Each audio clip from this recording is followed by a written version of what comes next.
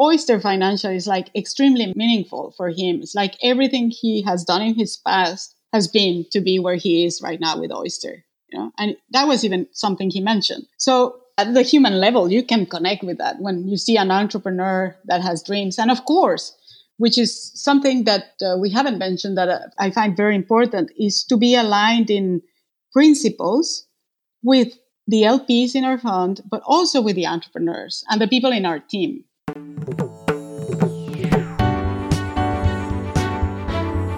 You are listening to The Sure Shot Entrepreneur, a podcast for founders with ambitious ideas. Venture capital investors and other early believers tell you relatable, insightful, and authentic stories to help you realize your vision. Welcome to The Sure Shot Entrepreneur. I'm your host, Gopi Rangan. Today's guest is Consuelo Valverde. Consuelo is a serial entrepreneur turned venture capital investor. She's the founder and managing partner of SV LATAM Capital. Investing in science and technology enables startups to transform societies, environment, and health on a global scale, with a unique focus on Latin America. She has a master's degree in computer science and a master's in science entrepreneurship. She also dropped out of a PhD program in genomics, which I hope we get a chance to talk about today. Consuelo founded her first tech company at the age of 21, and multiple other companies later, including a software company, a science museum, and an innovation center. Consuelo, welcome to the Sure Shot Entrepreneur. Hi, thank you, Gopi. It's a pleasure to be here. In this episode, Consuelo and I talk about how she focuses on Latin American entrepreneurs and entrepreneurs elsewhere in the world who want to focus on Latin America. That's a very unique angle that most other venture capital firms do not specialize in. She talks about her involvement in science, how she got excited about it early in her career, and the 3 pillars of her focus areas for the current fund. She gives a glimpse into how she makes decisions using the methodology called decision analysis. We also get a chance to hear about her PhD program and how she got into it and why she got out of it and how that experience helps her today. Consuelo, let's start with you. Tell us about yourself. I understand that entrepreneurship runs in your family, and what was your inspiration, source of motivation for you to pursue a career as an entrepreneur? Yes, I grew up in a city in Mexico, south of Mexico City, called Cuernavaca. We have lots of people from Mexico City that tended to go there over the weekends. My dad was Cuban and migrated to Mexico when he was around 14, 15 years old. There are not many Cubans that migrated to Mexico. They tended to migrate after the Cuban Revolution more to the States, particularly Miami.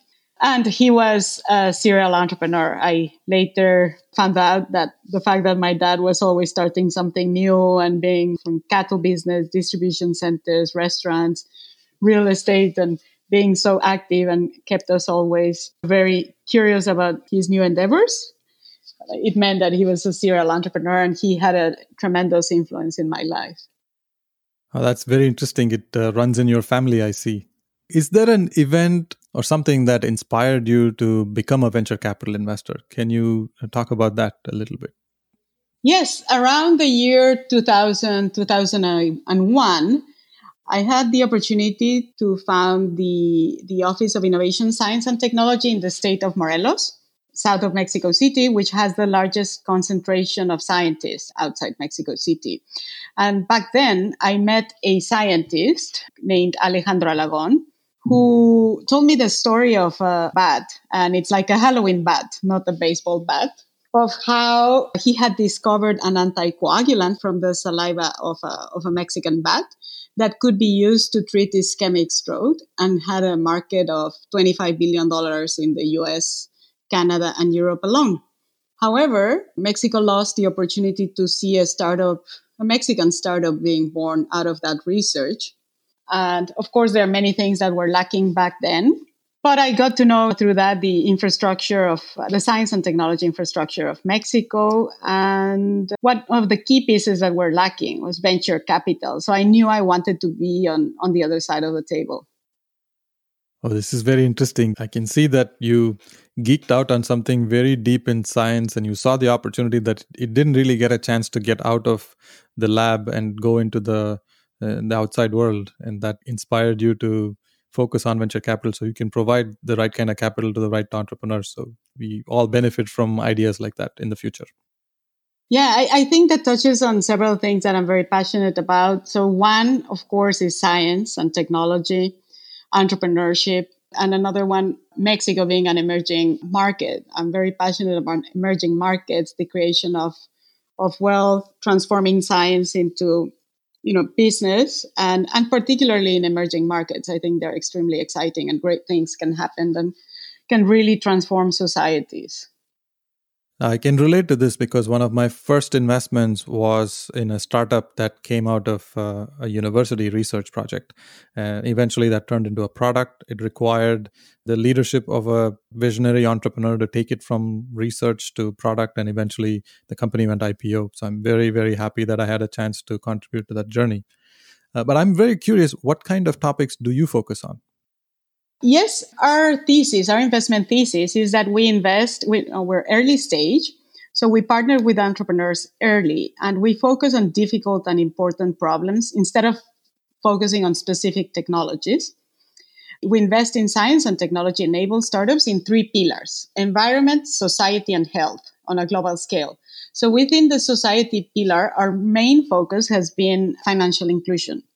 In the health pillar, it has been mainly treatment of chronic disease and diagnostics. And in the third pillar, environment, it has been water and energy efficiency. And now we're very strongly focused on, food and agriculture from the climate change perspective. So that's our focus. And geographically, we have even the LATAM part in our name, the SV for Silicon Valley, LATAM, Latin America. For us, that means that we invest in entrepreneurs that are either coming from or expanding to Latin America. So that means we are not only investing in founders that are targeting a Mexican market, a Brazilian market, or Latin America as a whole, which is something we do in the fintech space, where it wouldn't make so much sense that we were expecting a startup, for example, a banking platform to go from Mexico to come to the US. It wouldn't make so much sense. And the market is big in Mexico. That's not required.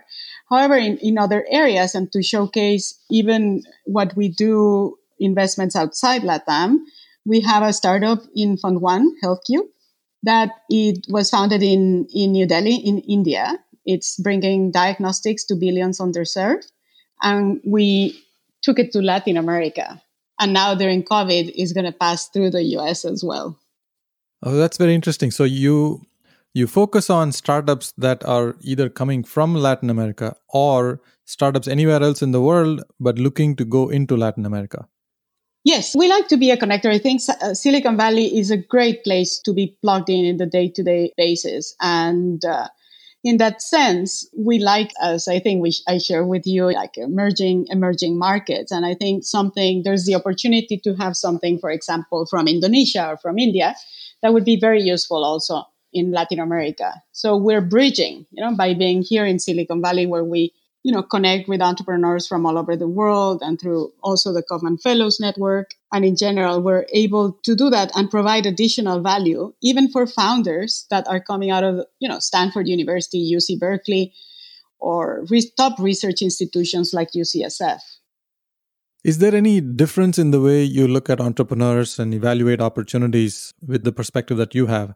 And how is it different from a typical startup that focuses on its own geography? Maybe the most common thing that I would see is a Silicon Valley company.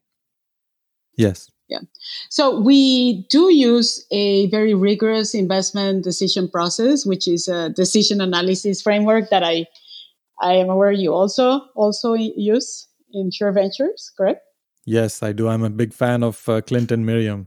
Yeah, me too. I'm big fan of them and extremely grateful for all I've learned through them and also for, their openness in putting this framework available. And when I read Clint's article that was published in Kaufman Fellows, it was also a day that really marked me. I was so glad that I found that because I was searching for better ways of making decisions. I was not feeling very comfortable with what I was hearing from, and researching overall. So that's the way we applied. I think it's very useful, particularly when you are investing in multiple kind of verticals. If you look at venture investing from the technology side, that we don't consider ourselves experts in a particular technology. And I think it would be really hard to consider yourself an expert on a specific scientific field unless you're there in the day-to-day basis, because technology is evolving so fast. I was having a conversation this week with a friend of mine that she has a postdoc in oncology.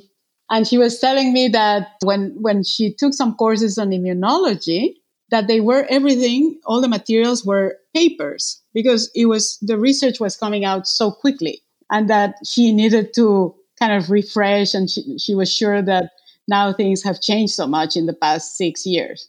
So that proves that it's really hard if you're running a venture fund that we would continue being so involved in the day-to-day, except from, of course, being in the ecosystem and talking to entrepreneurs and brilliant minds that we get exposed to. And we get to do that through the decision analysis process. We have to talk to the experts in the field, and we put into the decision models also. It's hard enough to evaluate opportunities, evaluate startups when there is very little information available. And it's even more difficult in deep tech and science-based startups because it requires a significant expertise to understand the nuances of the business. How does decision analysis help you in this space? Very much. We are still a young company, a young venture capital company. However, I think, let me look, the first investment, biotech investment of Fund 1, we had a significant markup in 3 years.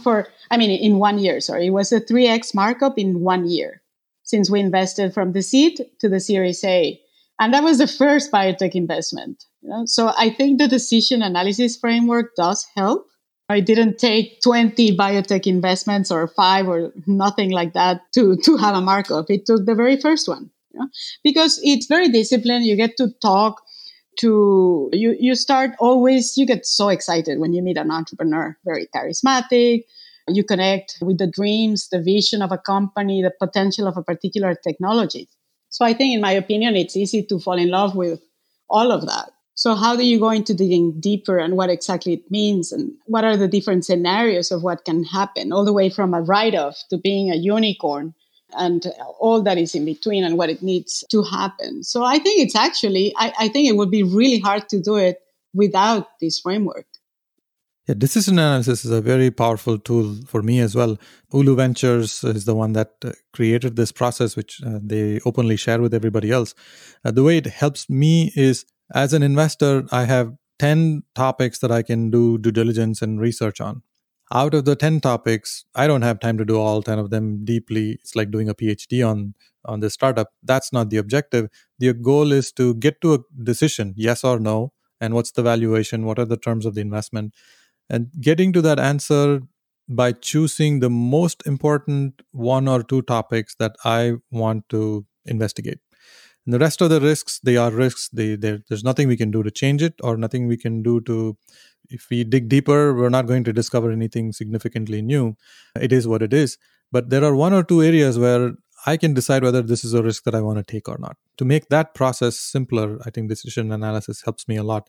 I'm really curious to see how your genomics experience helps you. You were in a PhD program and you dropped out of it. That, I'm sure, gives you a strong edge. Although you didn't complete the PhD program, you have deep expertise in this area. Well, I can have a conversation, but I wouldn't consider I have a deep expertise, especially since I dropped out. I think it was around the year 2000 with the sequencing of the human genome. Even though my background is electrical engineering and all that, I got so curious into biology and especially the new field that was coming out, bioinformatics. And I wanted to get into that field. So I spoke back then with one of the top scientists from Mexico that he was coming back from Johns Hopkins University, where he did a PhD in genomics. And he wanted to launch the National Genomics Institute of Mexico. So he came to see the governor of my state. I was in that meeting and I was so excited about the potential and all that that could bring to Mexico. So I spoke with him about this master's in bioinformatics that I was thinking of doing in the UK. And then he told me, no, I think you should join our PhD program in genomics medicine, that genomic medicine that we're launching, because we need diversified backgrounds and all that. And I said, well, but I don't know anything about biology except what I learned through school. And of course, I don't know anything about medicine. It's like, no, you don't need that. We have all that, but we do need the engineering aspect of the rest. So that's how I ended up joining that PhD program. And I also thought, it would be a great opportunity to learn and also to be very close at what was the foundation of that National Genomic Institute of Mexico, which did happen. Why did you drop out? Did you find something super, super exciting and timely that it had to be followed right away? Yeah, so it's really interesting. So at the same time that I was doing that PhD, I was also doing the master's in science entrepreneurship in London. So I was commuting every month between Mexico City and London. Okay. I was crazy back then. I didn't sleep much and I really thought I didn't need to sleep more than 4 hours a day. And I was doing Ironmans and I was very crazy, very active. So I was doing both. And then I participated in a business plan challenge. Yes, business plans were still a thing. That was 2004, 2005 in the UK, and I was in the finalists, in the 5 finalist teams in the UK in this business plan challenge, turning a science endeavor into business. So there was a day that I had to pitch to the committee, the selecting committee, and it was exactly the same day that I had to present a project at the PhD in Mexico City. So of course I couldn't be in London and in Mexico City at the same time. And I had a conversation back then with the director of the institute. And I said, this is where I am. I don't know what to do. I'm very conflicted, but this means a lot to me also to having reached so far with this program. And he said, I totally understand. You're not doing the PhD because I wanted to earn a PhD precisely. So, and I had invested already so many hours and effort into the master's program plus the business plan challenge. So I decided to fly to London and in that pitch event. So that's how I dropped out. Yeah. This is very interesting. I've met so many venture capital investors, and the common thread that I see is that there are extreme situations in each one of their stories, and some of them are truly eccentric. And I think your case is very unique. It matches the pattern that I've seen, that they're very unusual paths that people pursue. And it's very interesting to see what the choices that you pursued. I want to get back to the question on how you look at startups. Maybe you could give an example of a startup and walk us through the experience. Like, what was the engagement? What kind of questions you asked them? How was your journey of getting to know them? And what was the outcome of the startup? Yes. I don't know if we will agree, but I think one of the very, very, very best things of being a venture capitalist is to be able to meet and invest and be part of journeys of brilliant minds that are looking to transform the world in some meaningful way. I think we can have really hard days and then that happens and you're like, yes, it's so worth it. And I had one of these days when found this founder, Vilash Povala, who I met during our first investment of Fund 1 in Clip, which is the equivalent of Square, but in Mexico. And now it's one of the biggest startups in Mexico, founded by Adolfo Babatz and Vilash Povala. He was the CTO back then. We stayed, later on, he left the company. We stayed in touch. And then he moved to Berlin. He sent me an email after the last investment of Fund 1, when I was just my second day of a holiday. And he told me that he was ready to start his new venture. And it was going to be in Mexico, so he will move back to Mexico. And he would like me to invest in that startup, that he had reached out to a couple of investors back then. And I thought it was really, really interesting. And because I was in Europe that summer and he was in Berlin, we decided to meet in London. And we met at the Starbucks in Paddington Station. I will never forget. And we spent there several hours and then met over a couple of days in London talking about this startup and what the journey would look like. And I really felt like this is something I really need to be part of. And I felt very, very passionate about what Bilash was doing. Of course, no decision analysis at that moment yet. But I thought we didn't have a fund two yet. Fund one was completely invested. And when I got back to San Francisco, I decided, yeah, let's go into all the decision analysis process and all that. We had very good results. And I invested in Oyster, wrote the first check, warehoused the investment, and transferred it to Fund 2 in our first close, which happened last year, 2019. So, I mean, I think that clearly explains, for me, that is as good as it gets to be part really early, in this entrepreneur's journey, to have the privilege of write the first check to a founder. I think that's amazing to be able to be part of even writing that not designing, but drafting that first deck. What is going to be the business model, the name? We facilitated sessions to come up with a name, the branding and all that. So for me, that is as good as it can get in venture. And of course, if it translates into a very good investment later on, of course, that really pays off. What did you talk about at the coffee shop at Paddington Station? What were the questions? What were you looking for? Yes, we were talking about what was his vision, where he would like to take the company to, what would success mean for him, what he would look for in a co-founder, also what was important to have in a co-founder, when he would quit his job at that time in Germany, and when he would finally move to Mexico City, how things would happen. Of course, we also spoke about Mexico, the situation back then, because the current president of Mexico had already been elected. So we also had a conversation about Mexico, how this could change Mexico into the future, if it brought new risks, how I saw all that. The macroeconomics also of Mexico were really important in that conversation. This is very interesting. The reason why it's interesting to me is it's easier for us to relate to people from the same culture. But in this case, you meet people all over the world and you still find a way to relate to them irrespective of what background they come from. Yeah, because, for example, you and me, I'm sure there are lots of commonalities, even if we grew up in very different places and had very different life paths so far. I'm quite positive we would have commonalities where we can really connect. And if you can connect in what you're very passionate about, specifically very meaningful, like for Vilash, he's a serial entrepreneur. He's very experienced in the fintech space. So Oyster Financial is like extremely meaningful for him. It's like everything he has done in his past has been to be where he is right now with Oyster. And that was even something he mentioned. The human level, you can connect with that when you see an entrepreneur that has dreams. And of course, which is something that we haven't mentioned that at least I find very important, is to be aligned in principles with the LPs in our fund, but also with the entrepreneurs and the people in our team. That's what makes the job fulfilling. I want to switch to the next segment where I ask you about your community leadership activities. Is there a nonprofit organization that you're passionate about and why? Yes, I am a member at the Battery Powered. Through that, I met this nonprofit in San Francisco called SF Casa, which is really interesting. Casa is home in Spanish. So I was like, okay, why does it has this name in Spanish?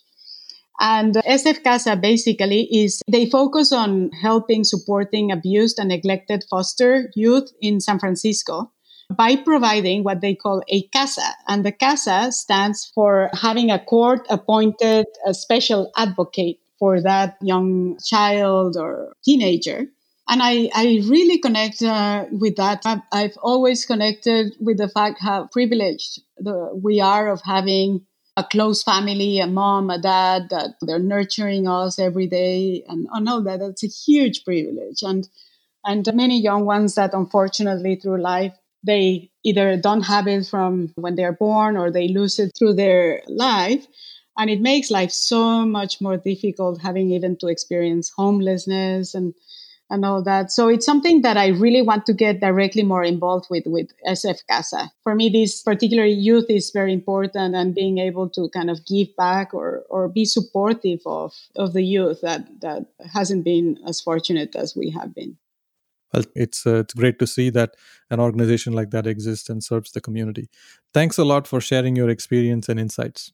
Thank you, Gopi. I have really enjoyed this. And one time we have to do a podcast about you. Yes, we will do that. Yes. Thank you for listening to The Sure Shot Entrepreneur. I hope you enjoyed listening to real-life stories about early believers supporting ambitious entrepreneurs. Please subscribe to the podcast and post a review. Your comments will help other entrepreneurs find this podcast. I look forward to catching you at the next episode.